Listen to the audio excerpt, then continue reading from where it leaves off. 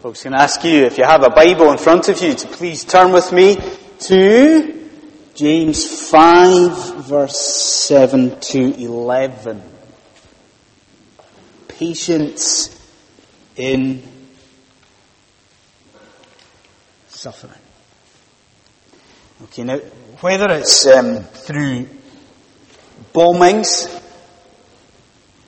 and deadly persecution in places like Egypt or Pakistan, or whether it's through less overt persecution in this country, or whether it's through bereavement or illness or unemployment, one thing's for sure: the topic of tonight's section of Scripture needs to be close to the heart of every follower of Jesus Christ.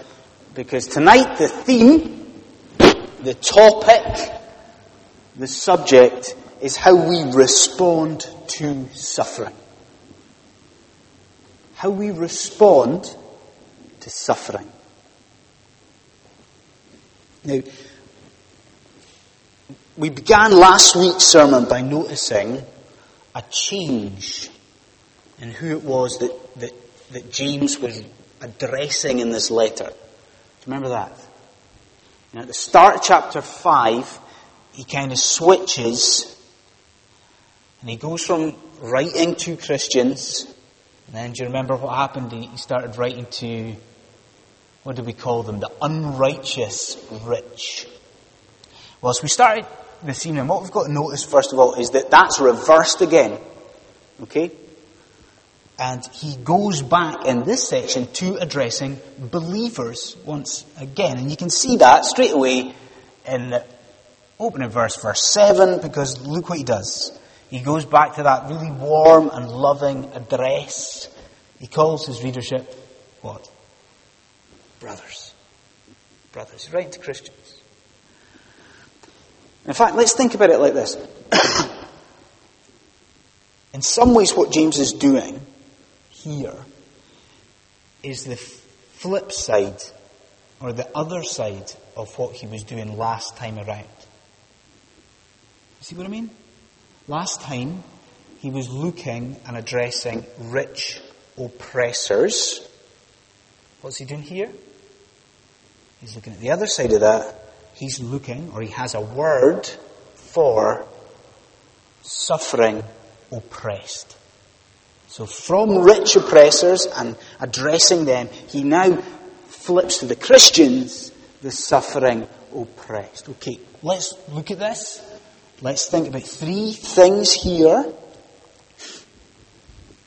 And since we're clearly on such a roll with having sort of theological terminology in our sermon headings, let's do it again. And our first point this evening is this. Point 1. Patience until the parousia.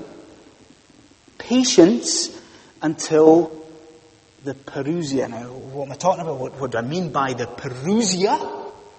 I mean the return, the second coming of Jesus Christ. First point, patience until then. Patience until the parousia. Okay, now, sometimes when we're studying Scripture, it's almost like we've got to get our shovels out and we've got to dig really deeply to try and get the sort of main theme and the main points of Scripture, as with this morning and Genesis chapter 10. Well, that is definitely not the case here, is it? Because James wastes no time at all in kind of displaying the main theme of the section. Straight away, and it's the very first word in the Greek, straight away, James sets out his stall. Have a look. Straight away sets out his main point. His first words for the suffering and the distress tonight, what are they? Be patient. And not only does he get to the point very, very quickly, he also repeats his point time and time again. You see, that word patience, or words very similar to it, They're used in verse 7, verse 8, verse 10, verse 11. Clearly, James wants to drum home his point here, his main point, which is that in times of hardship, in times of difficulty, the Christian must display godly patience. That is his main theme. But it's James. So he doesn't just leave it there, does he? Because he also tells us here, folks, what to pin, what to fix our patience on, doesn't he? Look at verse 7 again, the opening verse. What does it say? Do you see it? Be patient then, brothers, until the Lord's coming. He draws our attention tonight to the second coming of Jesus Christ. And I don't want to take anything for granted this evening. So, what is he talking about? What is the second coming? Well, friends, he's talking about the promise. He's talking about the promise that Jesus Christ has made. The promise to return. The promise that after his death, resurrection, and ascension to his Father's right hand, that one day Jesus Christ is going to come back. That is going to happen. One day, as Scripture promises, that the Son of Man will appear in the clouds. That day will be witnessed by every single living soul on this planet. That majestic display. And on that day, the people of God will be called up to the skies to meet with their Saviour. That is what James is talking about here. That is the second coming. The question, I guess, we've got to ask is, why is he talking about it just now? You see, what's the connection between the second coming of Jesus and patience in the face of suffering? What's the connection between the two things? Well, to make his point, what does he do? Well, he provides one of these helpful, loving sermon illustrations that we've seen before. We've got a sermon illustration from James. This time, it's the illustration of a farmer. Okay? A farmer. Now, friends, when I was studying at the Free Church College a few years ago, seems like a long time ago, I was studying with a good group of guys, but I was sort of surrounded by guys from sort of farming backgrounds. You know, guys from rural congregations, guys that had wisdom and incredible insight into the sort of agricultural pictures and illustrations of Scripture. I'll tell you this, I know nothing about farming. You know, I couldn't tell the difference between a sheep and a John Deere tractor. I know not the slightest thing about it, but even I can see what James's point is here. I mean, have a look at it. We've got a picture of a farmer waiting patiently for his crop, don't we? Now, this farmer, he can't affect the growth of the crop. He can't make his crop grow. So what he does is he waits. He is patient in the provision of the Lord. And so James takes that and he speaks to, think about it, he speaks to these sort of oppressed Christians in the early church. He speaks to these people who are suffering at the hands of these sort of ruthless employers. And he says to them, friends, just like the farmer, you too be patient. You too can have no or very little effect on the current persecution you are facing, on the current difficulty. So like the farmer, be patient, trust in the Lord, and wait for the perfect justice that will accompany the second coming of Jesus Christ. Now, with that, let's try and unpick and unpack this. Let's see what it means for our lives tonight. Now, I'll ask you a question. For the believers here, for the children of God, I'll ask you this. Is the second coming of Jesus Christ something upon which your heart is fixed? Is it? Is the return of Jesus Christ something you think about? More than that, something that you are thankful for? Something that drives you to gratitude in prayer before your God, that your Savior is coming back for you? Is it? Is the nearness and the imminency of Christ's return something that inspires a kind of sense of urgency for you? Christ is coming back soon, we're told here. Now, does that inspire urgency in your life? In your witness? In your evangelism? Is your heart fixed upon the fact that Christ is coming back? But more than that, can I say to the person that's here tonight who is going through hardship, the person tonight who's going through difficulty, can I say to you, do you see in these verses in James that you need to be focused on the second coming of Jesus Christ? It's not just an added bonus. You need to be focused on it. Why? Because hear this. The parousia provides perspective. Get that? The parousia provides perspective. Now, what does that mean? Well, you see, so often when we're going through a difficult time, when we're going through a troubled time, these kind of present sufferings can seem almost unending, can't they? It can seem that they go on and on and on. They're continual. But you see, when we focus on the return of Jesus Christ, something happens, doesn't it? When we focus on think about it, the eternity that Jesus Christ's return will usher in, something changes. Suddenly, we begin to look at our current sufferings and we begin to look at our current difficulties, and they might be terrible, they might be awful, and they are, I'm sure.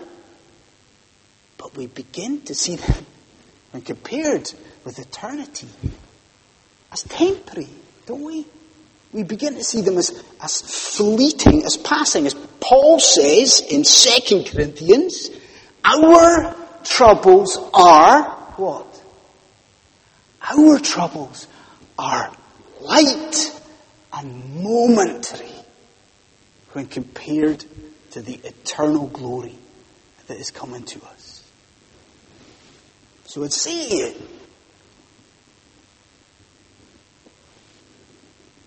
are you just now becoming frustrated with your God? You know, are you frustrated with God's timing? Or this apparent delay in answered prayer? If that's you tonight, then heed what James is saying here. Be patient and view that situation you are in through the lens of the second coming of Jesus Christ. Okay, so patience until the parousia. Okay, James moves on, doesn't he? And then he moves on to address something else. He addresses who it is that we need to be patient with during times of difficulty. So our second point, we've had patience until the Parousia. Our second point is patience with our peers. Patience with our peers. And again, if your Bibles are there, the focus for this is just one verse, really. We're going to try and dig a bit deeper into one verse, and it's verse 9. Because look what James says there. He says, don't grumble against each other, brothers, or you will be judged. Don't grumble against each other, brothers. Now, last week in church, I think I'm safe to say this, because the chap was a visitor. But last week in church, I was speaking to a guy, and we had a good conversation, and we were speaking about the church. And the chap was very interesting, very pleasant, but he did say that he only knew one thing about Presbyterianism. And he said the thing that he knew was that we love to squabble and divide. And he said that we love to squabble with each other. That was some knowledge of Presbyterianism.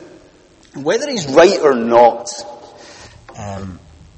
that's the sort of thing that we've got to think about here. That's the sort of thing that James is talking about. Because when he's talking about patience, it's not just a general not losing our patience that he's talking about. He's specifically concerned here with us not losing our patience with each other within the church. Because look what he says. It's that verse 9, is emphasized. He says, don't grumble, but he doesn't leave it there. Is don't grumble with each other. But then do you know what he does? He picks up his highlighter pen and he emphasizes it, doesn't he? Because he says, don't grumble with each other, brothers.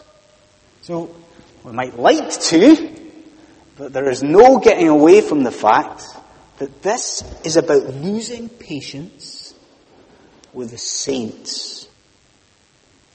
Okay, so what does that look like? What does that involve, losing patience with the saints? Well, again, verse 9, look at the word that he uses to describe this losing patience. You see the word? That's a great word. I love saying it. Grumbling. Well, that's the word he uses. Grumbling. So what does that mean? Well, that isn't becoming annoyed with a Christian, biting our tongues, turning around and walking away. That's not grumbling. No, this is here a lashing out verbally. That's what James is talking about. In fact, I'm pretty sure that everyone in here knows exactly what James is talking about, isn't he? It's the situation when things are going against us, of us taking it out on those closest to us.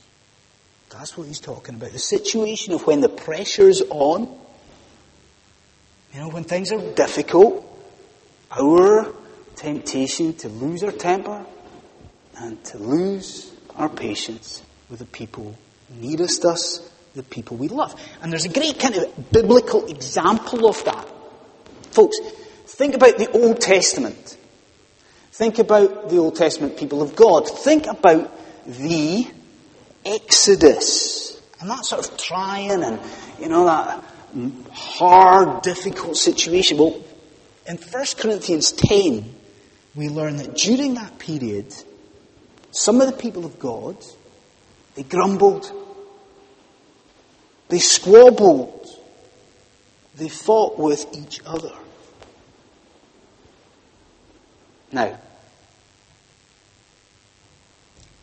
to apply that,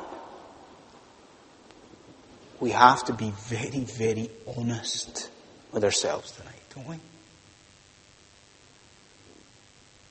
Are we grumblers? Are you a grumbler? More specifically than that, are you a grumbler here in the church? Do you kind of verbalize your frustrations that you've got with your brothers and sisters? When the pressure's on, when things are difficult, do you snap at those closest to you? Is that you? Well, if so, there's a couple of reasons why that's a very, very dangerous thing to be. Okay? One, grumbling blocks church growth. It does, doesn't it? Grumbling, it's an obstacle to church expansion. Think about that. Think about it sort of practically. Practically, it's obvious, isn't it? People are not going to come into a congregation.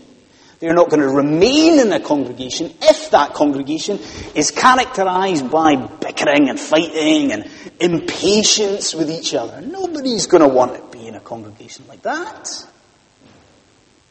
But spiritually, it's also the case, isn't it?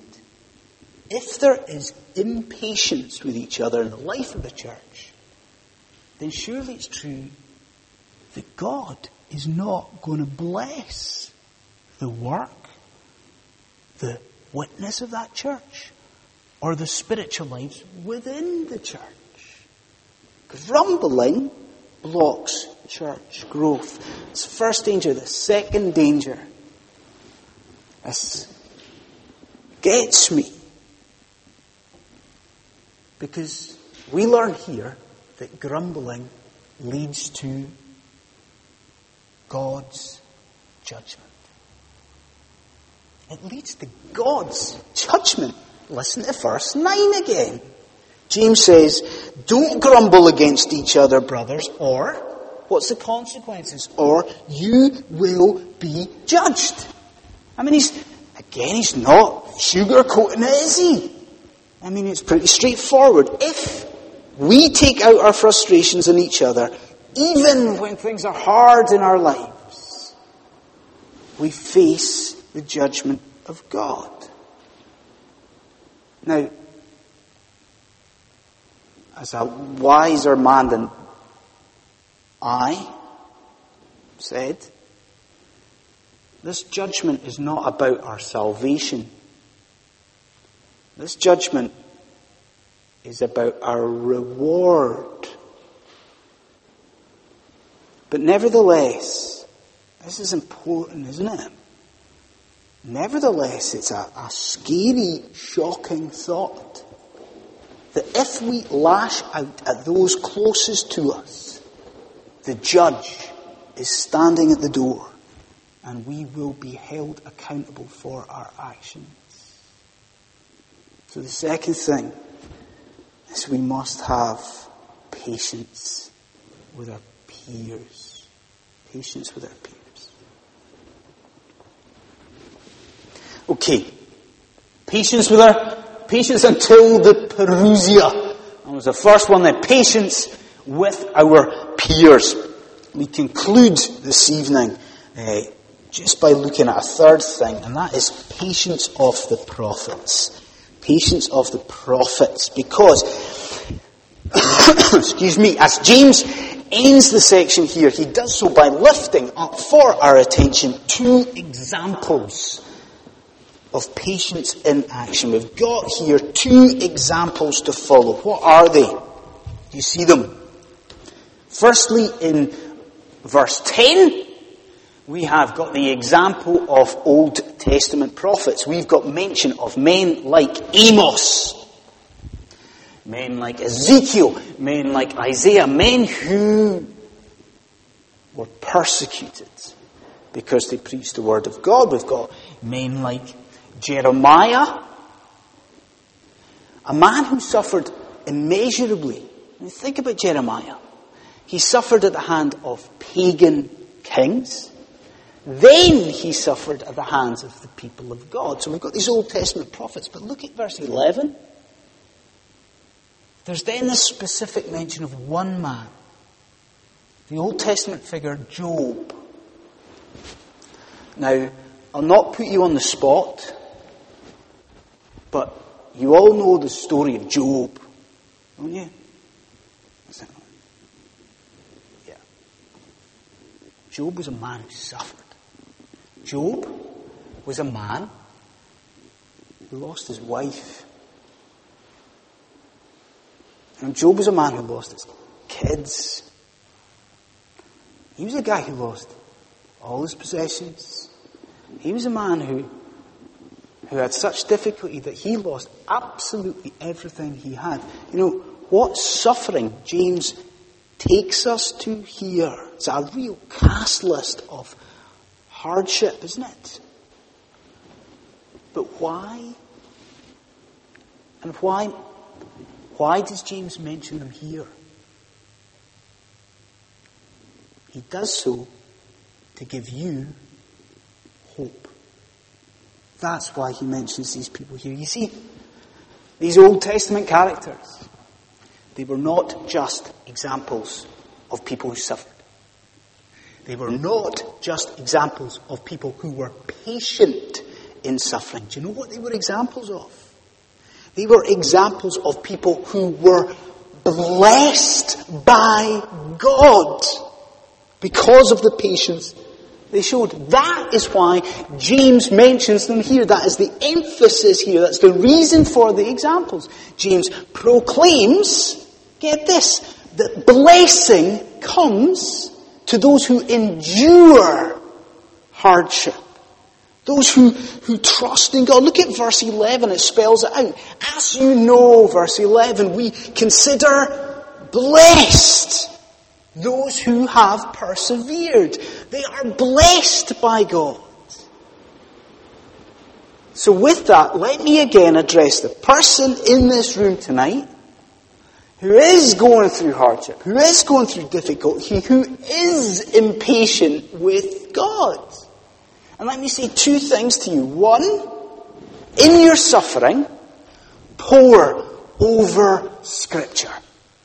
In your suffering, immerse yourself in it.